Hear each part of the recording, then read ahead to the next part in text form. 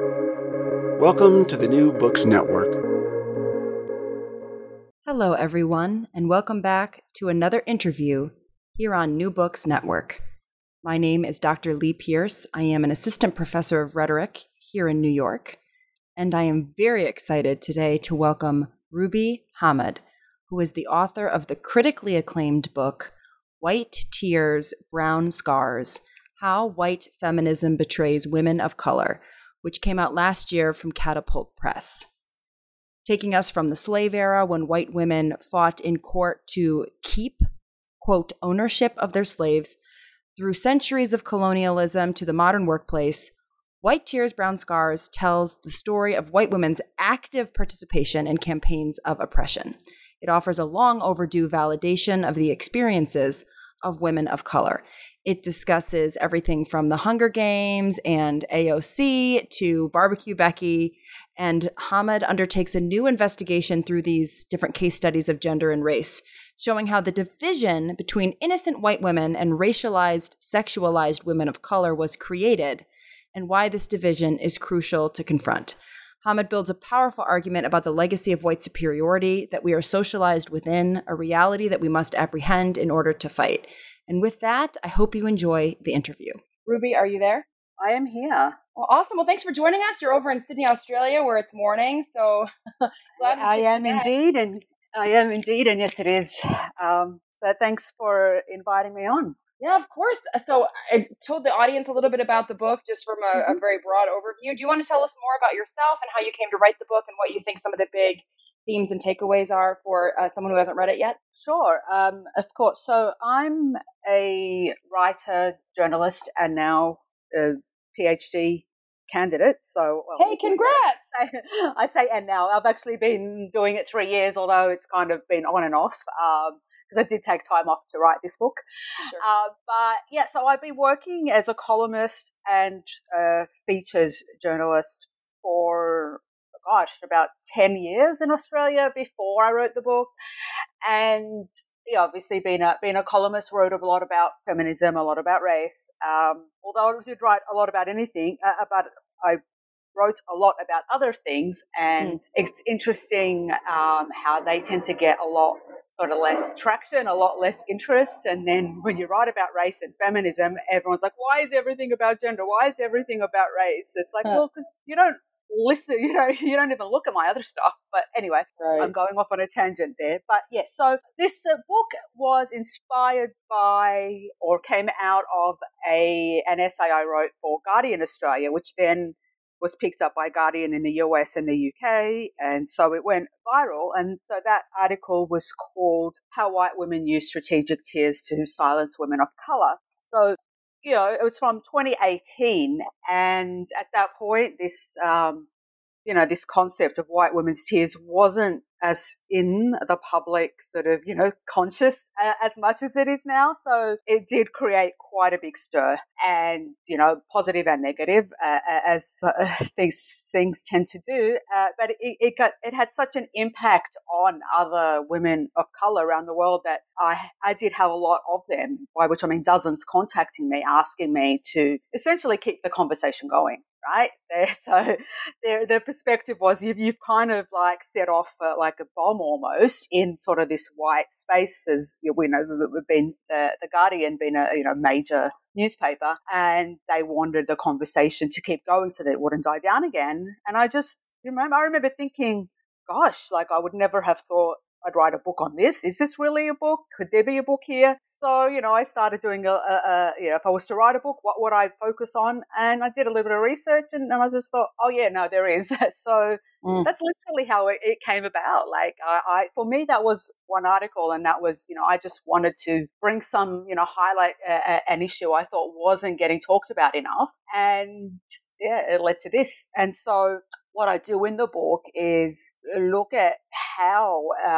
the construction of womanhood and white womanhood versus, black womanhood versus Arab womanhood versus Indigenous womanhood, how that concept was used to not only rationalize and justify, colonialism, violence against non-white peoples, but how it really became a foundational, aspect of Western society. Yeah, and the book really has an excellent historical, right? Because you kind of start with a very current example, which was a white journalist after Charlottesville, when Trump said, there were the classic line, right? There are good people on both sides. And then you move into, Jezebels and exotic Orientals and Pocahontas and all of these colonial tropes of Black and brown femininity that have set up white fragility and white tears to be so persuasive as a public tactic. So it's interesting to draw those lines of connection, because you do see how long this has been going on, right? It's not a social media phenomenon; it's historical through and through. Yeah, absolutely. And I think a lot of people have sort of made the argument that it's just media sensationalism, and it's like, well, no, this is a long-standing strategy of white violence for sure. So, do you want to maybe start with that, and maybe the Fox News example, or just whatever you think kind of gets us into this illustration fastest? I just like to be sensitive to readers who haven't had a chance to dig through the book, or listeners rather. That's okay. So with the Fox News example, I chose that one for two reasons. One is that it's an example of this phenomenon in a conservative environment, a conservative setting, because, the subtitle of my book being How White Feminism Betrays Women of Color. So I wanted to set also that this extends beyond feminism, beyond, progressivism, of course. And the other reason being that it was, I think, just like such an informative example of the way in which, a white woman's distress has so much potency, so much cultural potency, cultural currency, that even in a conversation about race and racism occurring at a time where, it was that sort of white supremacist violence was coming to the fore, where Black people and other people of color had every right to be distressed, had every right to be angry and frustrated. Even in that environment, her distress was what sort of everyone was responding to, and implicitly or explicitly attempting to soothe. And now, whether that was because of sort of genuinely wanting to soothe her, or whether the realization that arguing with her and distressing her further is actually going to work against them. That's what I wanted to. That's what I wanted to. The question that I wanted the audience to be, or the reader to be thinking as they sort of proceed through the book. So, because that conversation, her tears. So. What was the journalist's name again? My bad. It's been a while since it's Faulkner is her last name.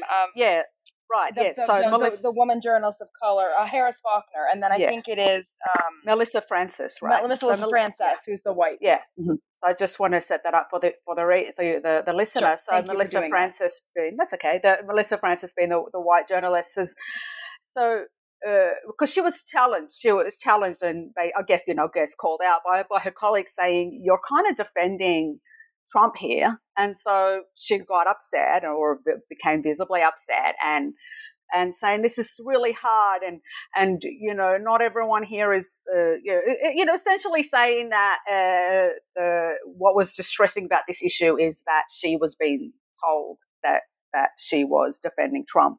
So the whole conversation became about her distress, and it was no longer about what Trump said. It was no longer about the protest that was going on, about the violence that had occurred in North Carolina. So it just kind of shut everything down, and it was just like wow. So that's, that's why I chose that particular piece. Was a very sort of a public example, but one that had been, hadn't, it's discussed at the time, but by the time I wrote the book, it had been a few years. So I sort of wanted to recollect it. Well, and it's illustrative too, because the co-host, one of Harris's co-hosts, one of Melissa Francis's co-hosts, Harris Faulkner, is a Black woman, and so of course now she's in this position of having to not only not express her own emotions, but also not necessarily comfort, but certainly not do any more damage. And you actually write, what should be remarkable about this clip is that it is the Black woman who remains stoic and almost expressionless, while the white woman is freely emotional and teary. And of course, right, because even she has to be backed into a corner to prioritize the comfort of this white woman, because it's so conditioned that that's how we react. Absolutely. Yeah, it was really helpful. I mean, it was, I hadn't heard about the incident. So it was, I think, just a great place to enter into the argument, for sure. Yeah, thanks. Thank you. And I mean, and that is still available online. So I recommend, it's a short clip, a couple of minutes long. I do recommend, if people hop onto YouTube and look for it, because it really is, it's quite disturbing to see how calm Faulkner had to stay, knowing she had to stay calm when she's talking what is essentially a matter of life and death for Black people. Right. Yeah. Yeah, and then so then you tell this interesting story about how the book came to be. I don't know if you want to recount this before you kind of hop into this first part of the book where you talk about how colonialism rigged the game against women of color. So would you like to go there, or do you want to talk a little bit about this exchange you had with another journalist about getting the book off the ground? Yeah. So it wasn't necessarily with other journalists. It was. I had a Twitter account then, and I no longer Twitter. do. That's true. Yeah, it was Twitter. Yeah. Sorry, so it was women on Twitter. Because a lot of people on Twitter don't use their real names, so I don't, and it's fine. It wasn't, but it was just those days when that article came out. It's all a haze because I was getting so much thrown at me. But I do remember a lot of women of color sort of, saying, well, what are you going to do next? At first I was like, well, what do you mean? Like I've written the piece and now I'm going back to my PhD. But but I did feel, and I don't mean this in a burdensome way, I felt that it became a responsibility or an obligation on me to do it, because, okay, well, if I've written this article, it's clearly struck many nerves. And I am in a position now, if I write further on this, I probably will get the opportunity to publish a book on it that other women of color may not. I probably will, be listened to by some. And I felt that I did have a duty to do that, because, it's all part of the, giving back, I guess. And like, what are you, why are you in this for? Why do you write for? If the people that you're writing and speaking to and who, have shared this experience with you, if they're writing back to you and they're saying, please keep this going, then I felt that I should. But I was a bit, I was really worried because I was like, how, I don't want to write a book just for the sake of it. Is this all going to be padding? Is it all? So what I did is I went back to the article and I thought, right, read this article as if it's not yours and look at it and what jumps out at you, what is happening underneath that you think this is really about.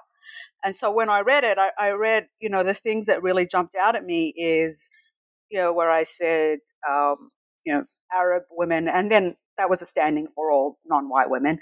Arab women are whether we're angry or calm, whether we're shouting or pleading, we're always perceived as the aggressors. I talk about, the trope of the Arab terrorist and, the white damsel in distress trope and the angry Black woman trope. And I thought, okay, this is a story of archetypes. This is a story of how we're so limited by these archetypes that precede us, that when people speak to us or we're in a conflict with them, we're not even really even talking to each other or seeing each other. We're seeing this caricature, this archetype. So then I thought, well, then I have to see where this came from. Right? Like, how can it be so strong that we actually, we build our world around it, essentially.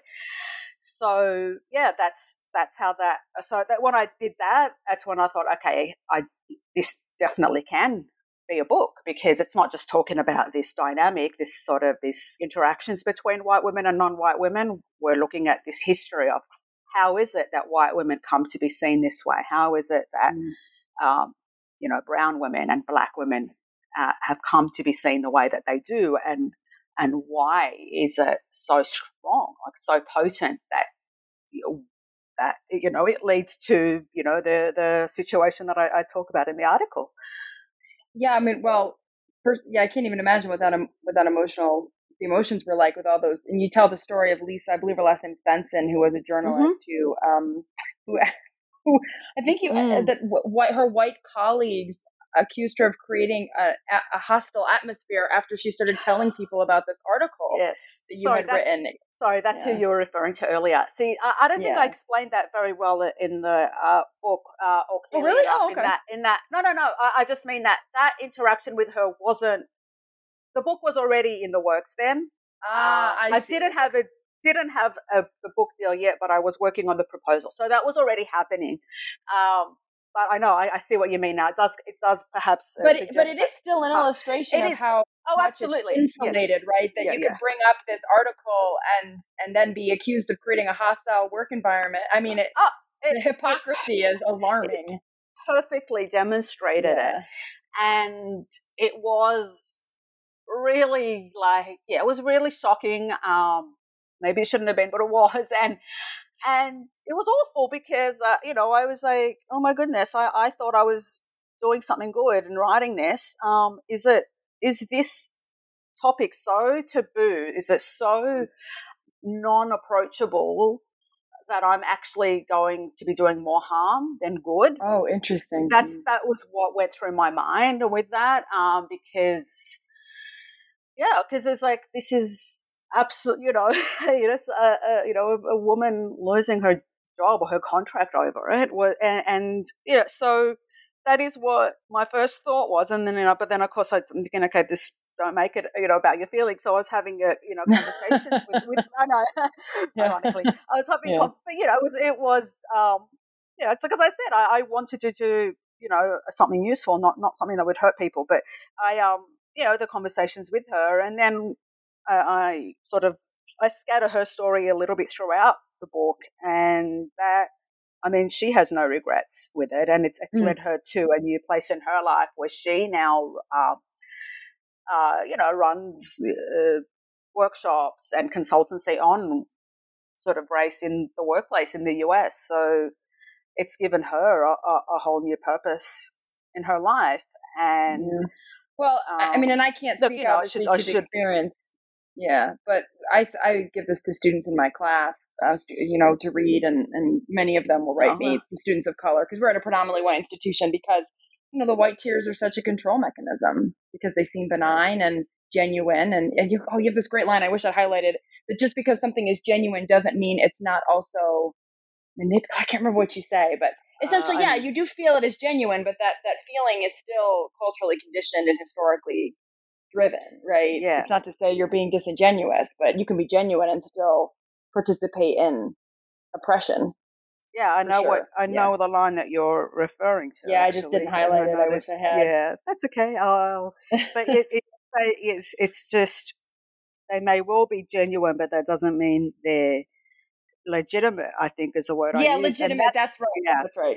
And so what I meant by that was, they, the white woman in a scenario may well be upset and really genuinely distressed, but is she distressed because she's been misunderstood, or is she distressed because she feels that this other woman, this woman of color, is not supplicating herself enough? Is she distressed because she feels that the racial, this unspoken racial hierarchy is being transgressed? Yeah. So, being upset can have different what is the word? Propellers. Like, so Yeah. That's what I was getting at with that. Well, then the book moves into sort of some historical context, and you actually start with an anecdote from the Hunger Games, which is also mentioned in an interview that just happened on the New Books Network with Ebony Thomas about the Dark Fantastic, where she talks about racism in the imaginary, and when everyone was upset about Rue from the Hunger Games being cast as a black character, and all of the people hopping onto those fan boards to be kind of outraged that they hadn't imagined her as black. They'd imagined her as white, and so they were upset that the character had been recast. And you pull that into a long-standing history of, European Christian colonialism. And so what are some examples from this chapter or specific historical figures that you think are particularly the American plantation mistress? You talk about her, and the way that we've been taught that white women are constantly under siege by, black threats, things like that. Yeah, so I started that chapter, as you mentioned, the title, Lou Jezebel's Exotic Orientals, Princess Pocahontas, How Colonialism Rigged the Game Against Women of Color. So, right away I wanted to go into the construction of these archetypes. And I started with that, the Hunger Games, because it's something I remember quite clearly. It's almost a decade now, but it was one of the first sort of, those sort of Twitter, social media sort of outrages. But what stuck out to me at the time and why I revisited is that the incredulity that, and these were young people, right, young fans of fiction, were showing was so, they didn't like, it wasn't sort of furtive. It maybe some were a bit sheepish, but they were so open in that, in expressing that they felt in some way betrayed. That it's just, it's quite astonishing, and that how free they felt to come out and say that it doesn't seem right that a young black girl is cast in a role where the character is innocent and lovable. And it's quite astonishing. So I wanted to trace that back. So to show, to lead back into the history of that construction, and to show how young it starts for women of color, and in that specific instance for black women. And I started with that as well, and obviously that the historical construction is what they call the Jezebel, the Black Jezebel, which comes from the slavery era. And I chose that one first, and then I go into archetypes of other racialized women of different backgrounds. But I put that one in first because I it's almost like that was the prototype for all the others. Right. Yeah. All the others, like that, the East Asian China doll, the exotic, Oriental women is almost comes. Although the exotic Oriental woman did exist before the Jezebel, however, it was probably more benign then. It wasn't until colonialism, until slavery, that it was used to rationalize colonialism. Well, funnily enough.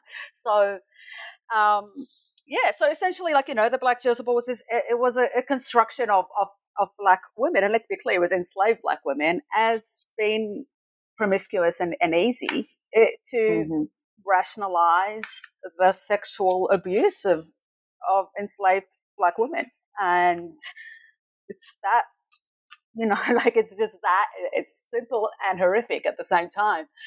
And and the after effects of that is, as I said, this ongoing perception that's implicit and pervasive of black women as lacking in all kinds of innocence, including sexual innocence, even as children. And so, I discuss studies like the George Washington study of how black girls are pushed into adulthood really early. They're just seen as almost fully grown women, by the time they're like 8 or 10, and it's quite, it's obviously, it's so, what's the word? It's so pervasive, and yet, has been so unspoken for so long that it just becomes sort of implicitly understood, and then it explodes every once in a while, which is how it exploded in that, the Hunger Games example. And so the Black Jezebel was the foil, the White Mistress was the foil for the Black Jezebel, right? So you have this construction of the virtuous, chaste, moral, fully clothed, heavily clothed White Mistress, who was the antithesis of the Black Jezebel and the White Mistress, as long as she was, existed, really. As long as that archetype existed and was protected, then it's almost sort of served as this absolution and this rationalization for all of the horrors of slavery. Yeah. And from other, colonial experience in other countries that were colonized by the West or by Europe. Yeah, one of the things that's really interesting about this first section is you have to cut across a lot of different stereotypes that are not all exclusively one group or another, right? Because Jezebels and Orientals and Pocahontas, I mean, you're talking about indigenous women and brown women and Arab women. And so was this hard? Or did you see a lot of similarities? Did you have to oversimplify things, or did you just focus on what was in common? Because I thought you kind of pointed out the particulars and the generalities really well, but was it difficult to try to bring all of these into common point here? No, see, when I was first sort of, structuring, the book and writing, okay, what this chapter might be about, what this chapter was, I knew that I was going in and that I was going to be discussing what the main, stereotypes and obstacles for women of color are, depending on what their racial and ethnic group is. What I wasn't expecting, because I knew that we all had our specific struggles, but what I wasn't expecting was how similar they were. And it was the similarity, obviously executed to different degrees, sort of brutality and marginalization and effectiveness, but they were similar in their impetus and just this in their construction. And it was the similarities that then compelled me to put them together in the same chapters. And so interesting. I, in the setup, and I called it part one, the setup, because it's the setup both in how, colonialism set women up, but also I'm setting up the second half of the book. Right.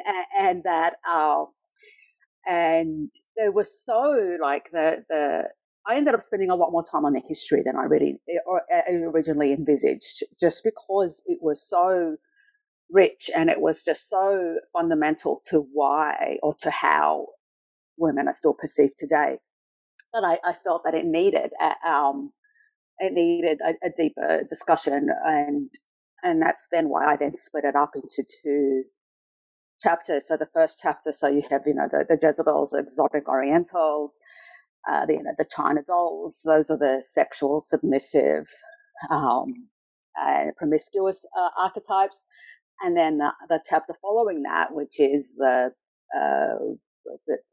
angry sapphires, bad Arab, dragon ladies.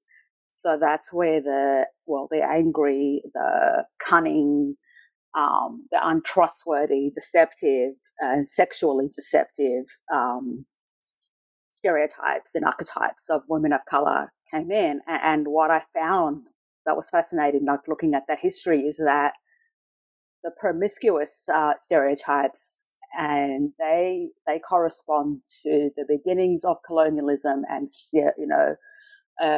slavery, and sort of justifying the spread of the West and the European colonialism, and then for a short time sustaining it.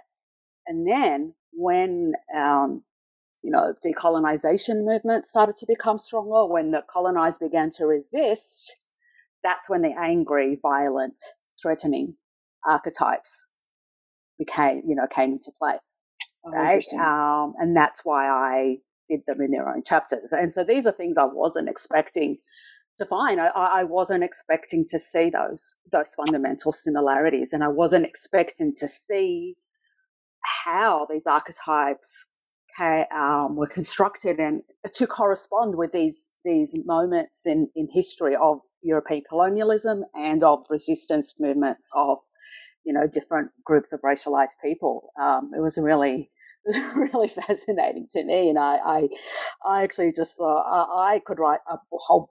Well, amazing. I mean, you could write a book on just one, Right. of those. Yeah. But obviously, I had to write it in a way that stays in keeping with the impetus of the book, which is to look at this dynamic between white women and women of color when they're in a conflict. Why does it tend to almost always play out the way that it does? Well, and it's a helpful historical frame for sure, because now that it's become certainly like it's become a little more tricky, let's say, to specifically invoke these stereotypes outright, but yes. You can still invoke their inverse, which is white fragile femininity. So even though people aren't saying angry Black women the way that they might have been in the 60s, the fact that you're invoking the opposite is still doing that work. And I couldn't have seen that, I don't think, if I hadn't had the context. Oh, yes, thank you. And that's exactly right, though. You put it really well in that by those, the distress, what I call it, the distress of the damsel automatically triggers those perceptions of racialized women, of women of color, without having to say it.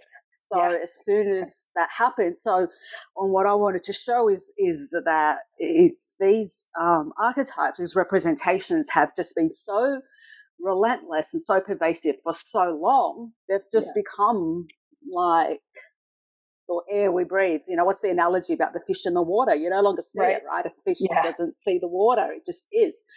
And this is the power that, that art, that literature, that music, that drama, as well as politics has. They feed and buttress and perpetuate each other, so that it just becomes, natural to see people in certain ways without even having to vocalize it. Right. Yeah. And that sort of leads us well into the second part of the book, the payoff, which you mean both in the sense it's the payoff of the argument and that this is the payoff that white power gets from setting up all these historical stereotypes. You say that there is no sisterhood of white women in racism. And I thought this was an important claim, and probably one of maybe the least popular I can imagine of the book, is that the fact that white women and Black women share women doesn't mean that they have an equal stake in the struggle of the sisterhood, quote unquote, because you argue that white women can move out of certain boxes, right? Because they can always invoke whiteness, but Black women can't invoke anything outside of being a Black woman. So do you say a little bit more about this section and what you think the contribution is here? So what I was getting at there is that, and I've become a lot clearer on what I think there since then, speaking about it. That's how it goes, yeah. Yes, I understand. So what I was getting at there is that, like Western feminism, mainstream Western feminism, white feminism looks at patriarchy and gender as like the master oppression that all women have in common. And I would argue, and I didn't say it outright then in the book, but it is leading to this, is that would be so until colonialism and the success of European colonialism, because what European colonialism did is to give, it gave white women a stake in, whiteness in colonialism outside of their gender. So, and into their race. So when a woman has a means of power and accessing power that enables her to exercise that power over other women, then that is going to fracture any idea of a collective sisterhood. And you can't, to move in and out of it is how, one of the ways in which white feminism has always functioned and sustained itself, in that it will be like, yes, women, we're fighting against, male violence and patriarchy. But when any victory happens, it's going to be the white women who mostly, if not exclusively, benefits from that, because then she steps into that whiteness. So to me, colonialism changed everything. And that's why looking at oppression of women only through that prism of gender and, patriarchy is, it's inhibiting an actual, it's inhibiting an understanding of how power and oppression functions in the West and now across the world, right? So that is why there can't be a sisterhood, because it's whiteness essentially gets in the way, is what I'm getting at that, because white women and white feminists throughout history, as I discuss in that part of the book, have worked with white men to suppress and oppress other women. And not only that, they've actively appealed to powerful white men and saying, we will help you. We will help, the spread of the power of the white man, the white race. We will, giving us the right to vote, giving us, more powerful jobs outside of the home is not going to, it's not going to weaken white rule. It's actually going to strengthen it. And they stay true to their word. So examples I give is the, in Australia and the West, American West, is the taking of Indigenous children, which was not only, Margaret Jacobs talks about this as a historian, and not only was it mostly white women who physically took the children, but in Australia in particular, they constructed that, like they presented their role to white men, and as in white men in power, as this is a job for women, and we can do this better than you, and we'll help the spread of civilization, because we'll take these children, we'll raise them better, and they will eventually they'll basically become useful to white society, to capitalism. And so that's what the children, they were taken, and, the Indigenous girls were taken to be domestic servants, and Indigenous boys became laborers, right? So they became commodified for capitalism and to, facilitate the attempted sort of destruction of Indigenous cultures, Indigenous families. So it's not just a matter of white feminists don't think about other women enough. It's, along every step of the way, they've actively leveraged for their emancipation and their, against their subordination by, proverbially throwing other women under the bus and basically driving over them with it. So. Yeah, and I mean, and you mentioned multiple movements for women's suffrage, and you mentioned the book by it's Claire Wright about Australia's suffragist movement, and in which Indigenous women were very specifically sacrificed to make the movement palatable for white men. Yeah, and it happened in America, and then we saw it again in 2017 with the Women's March. How many Black and brown women's voices were silenced? Yeah. And so we're always surprised, right? Yeah. Like, we were surprised by how many white women voted for Trump in 2016, and then even more voted in 2020. So what I was trying to get at is, like, we need to stop being surprised at this, because this is what history has set us up for. Right. And in that, you have this idea of a sisterhood, but when you look at the history of Western society and colonialism, true womanhood was presented as something that only the white woman can have. So how can we be sisters when I'm told I'm being a woman of color, told that I'm not even really a woman, right? So that to me has to be addressed. This chasm, this gulf that colonialism deliberately constructed between white women and all other women. Until that's addressed, then it's always going to exist, even though we're attempting to, whatever, plant flowers over it. It's there, and that is what makes this idea of a true sort of global sisterhood completely.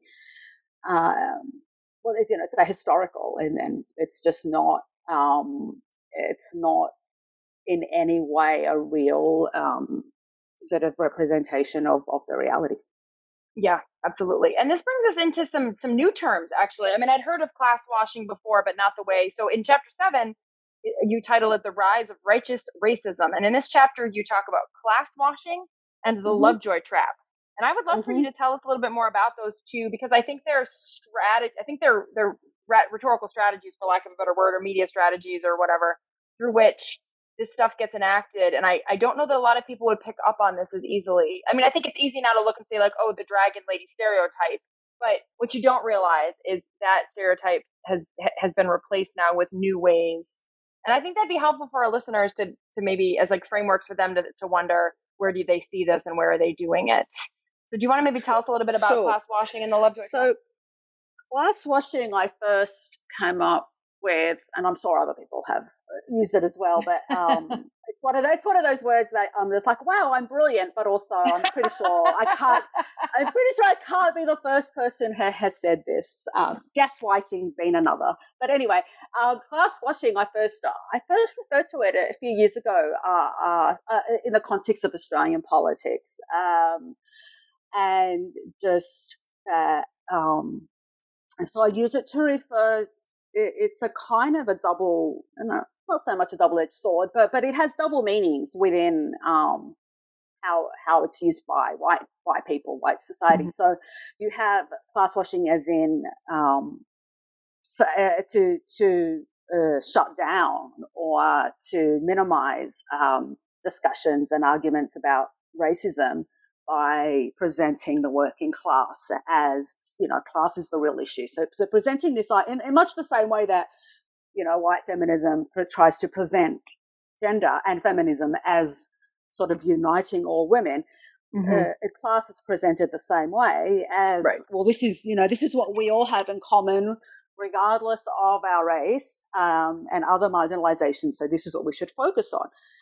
But that obviously does not take into account how class hits different people differently, depending on their racial background, depending on their gender identity, and other marginalizations as well. And then the other aspect of class washing is that it essentially blames, whether it's explicitly or implicitly, blames racism on the working class, because that's where all these arguments of, well, just not educated, or we just have to talk, we just have to tell them. But then so they're presenting racism as this kind of this problem of lack of money, lack of social status, lack of education. But then once again, you look at the statistics of who voted for Trump, and so many of were college educated. So you see these fall down in that, and so on the one hand, it's like excusing working class white people for any racism, but then also kind of blaming them and saying it's it's just because they're like, so it's this weird sort of double effect. So that and so class washing, what that it prevents an understanding of the way in which class is used. I think Stuart Hall referred to it as, it's the modality through which race is lived. Right. So, again, you go back to the history, and that white, working class white people were not considered to be part of white society. So whiteness wasn't just about, to be white, to be European derived was necessary. It was a necessary criteria for being part of white society, but it wasn't sufficient. Right. You had working class white people, sex workers, or white women who were not sex workers but who stepped outside of their their function as the virtuous representation of whiteness. They would be kicked out. So it's very much a construction in that way, and so class washing essentially washes all that history away, and it washes away that understanding that how class is utilized to perpetuate and to solidify racial oppressions. And the other thing I like about this is also in this chapter, it's also that this idea that racism goes away with class mobility is wrong. Exactly. Right. And one thing, and one thing we've seen from the studies is that upwardly mobile Black women, especially Black and brown women, do not experience significant reductions in preventable illness, right? Because racism is still so much the same, whether you make $100,000 a year. And I'm not certainly not slighting the fact that money, income and upward mobility matter, but the idea that they eradicate racism is very much exposed as a myth in this part of the chapter. No, absolutely. And it'll, for sure, provides a greater buffer. But it's something that's a good way to put it. Yeah, it's something that can very, very easily be ripped away and undermined. Yeah. So and in the same, by the same token, being upwardly mobile for white people isn't going to make racial attitudes doesn't make go you away. less racist. Yeah. Unless those issues are dealt with. Yeah. And then piggybacking on that, then what is the Lovejoy trap? Right. So that's I came up with that too because, well, Helen Lovejoy in The Simpsons, being that famous meme where she's lets out this faux anguished yell and won't someone think of the children, and so the idea being there is that we use children as what's the right word? Sometimes I can't think of right words on the fly, but that's okay. It's difficult. Like we use children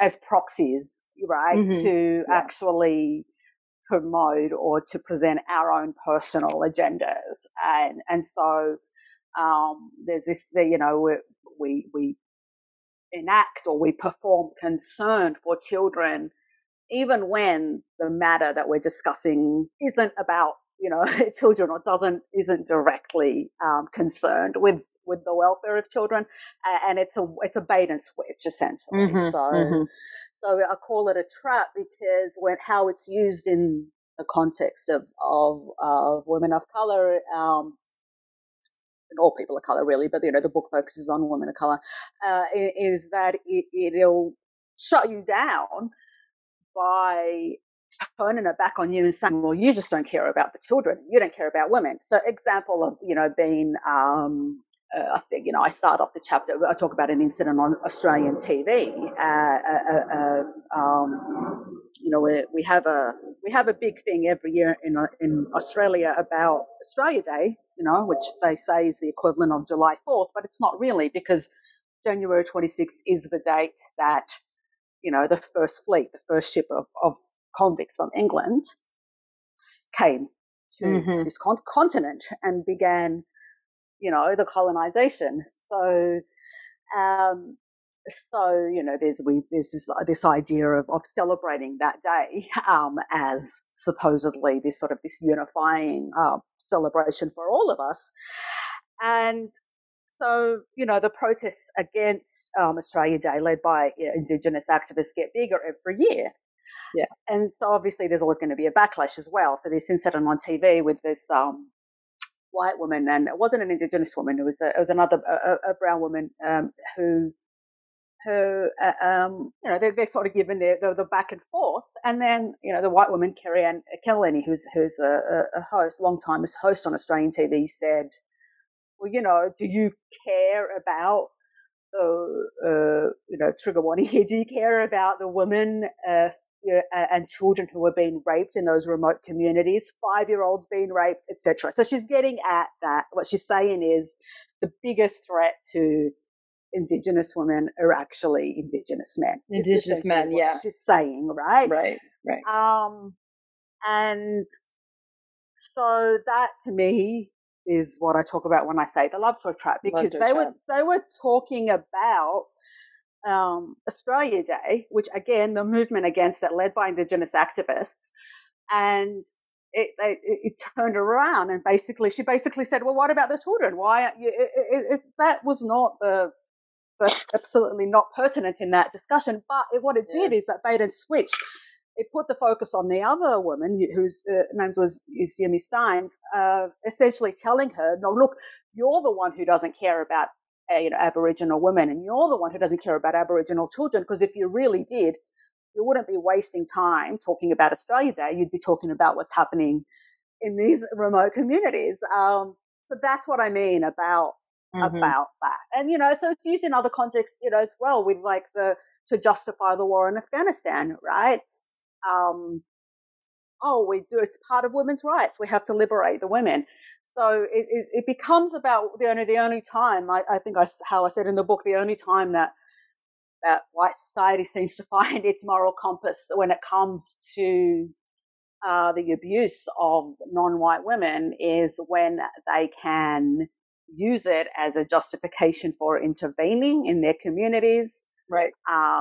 And when that abuse is said to be coming from the men, non-white men within their own racial groups. Yeah, I feel very similar about the only time that white America seems to care about Black underprivileged children is when it gives them an excuse to like take them away or mass incarcerate their parents and things like and it's that. even like it's that like, so whenever in the US, like when the discussions of police brutality are on the table, yes, very similar, right? What is a counter argument, which is not even really a counter argument? You'll start to hear about, well, what about black on black crime? Yes, right.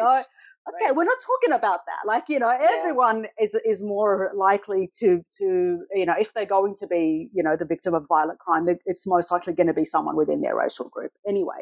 But even so, that's not the discussion that we're having. So it's this bait and switch, but it's a bait and switch that's not only does it divert the conversation, it does so in such a way that it makes you, as in being the person who is, say, talking about racism, it makes you seem like the person who's morally deficient, right? So that's what I mean about the rise of righteous racism. It's like, not only am I being really racist, I'm going to do it in such a way that actually makes me look like the good guy and you look like the bad guy. That's, and that's why I call it a trap, because as soon as a bait and switch like that is pulled, you can't, so to go back to that example I gave on the TV, so they're talking about Australia Day. Then as soon as, the white host said something about the communities, what have you done for those remote communities, that it should have just been steered back, or we should just look at it as steered. That's not what we're talking about today. As soon as you try to defend yourself from that, you've basically taken the bait, because they don't, it's not really about that. It's about not having the discussion that should be had, if that makes sense. So that's why I call it a trap. And Lovejoy, again, named after Helen Lovejoy, because I started to see it. I was just seeing it so much. So, well, what about it?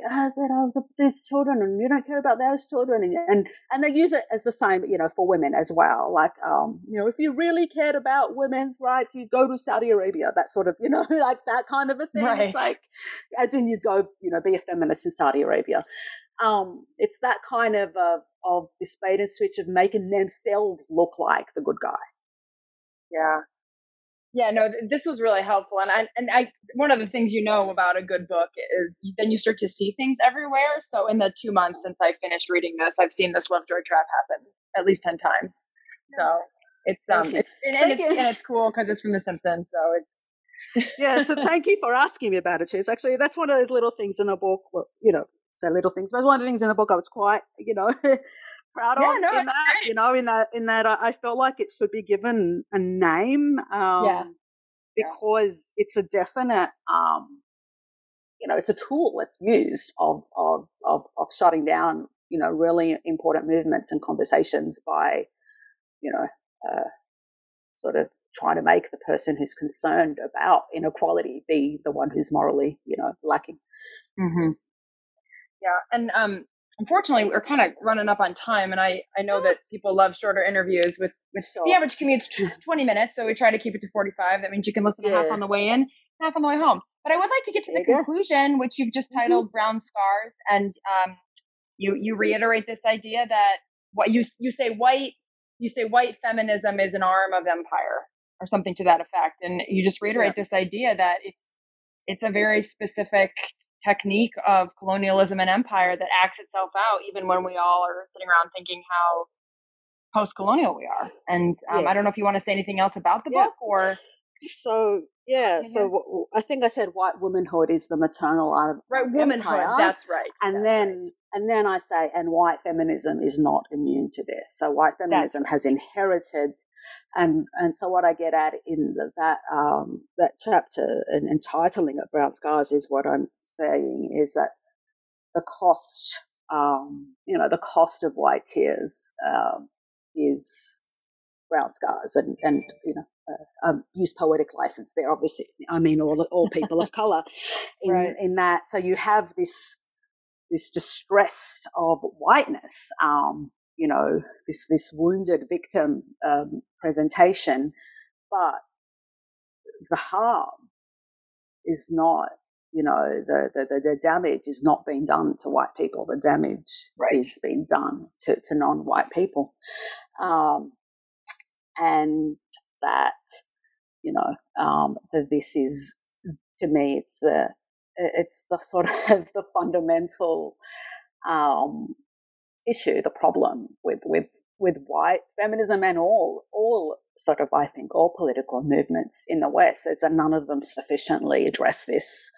None of them sufficiently address not only the way in which white movements were able to progress at our expense of people of color, but in the way that any attempt to raise that then becomes an opportunity to perform white victimhood and to prevent these discussions from happening.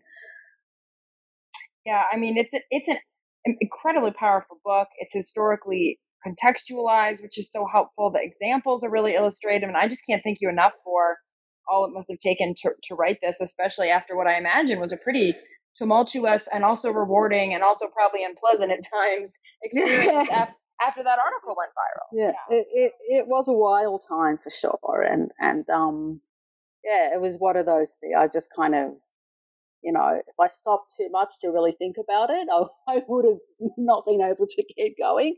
It was it's A, because of having to write it fairly quickly, and B, just, because I was kind of living it in real time. Like I was living the backlash and the effects, still, keeping in touch with, Lisa Benson to see how her court case is going out, so all of this stuff was happening in real time, while I was also trying to write about the history of it. So but look, I'm really glad it's gotten out to people. And so I thank you for, reading and talking about it with me. Yeah, of course. Well, and so for everyone listening, I just want to remind you that the title of the book is White Tears, Brown Scars, How White Feminism Betrays Women of Color. And it is from Catapult Books, which has produced a bunch of really great stuff. I'm like working through their catalog now. And, we want to support independent presses like Catapult and work like Ruby's. So if you're so inclined, definitely pick up a copy of the book for yourself or pick up one from a friend. We recommend you head over to the Catapult website or to bookshop.org, which is an alternative to those of us who used to buy our books on Amazon. And if that's not available to you right now, you can certainly stop into your local library.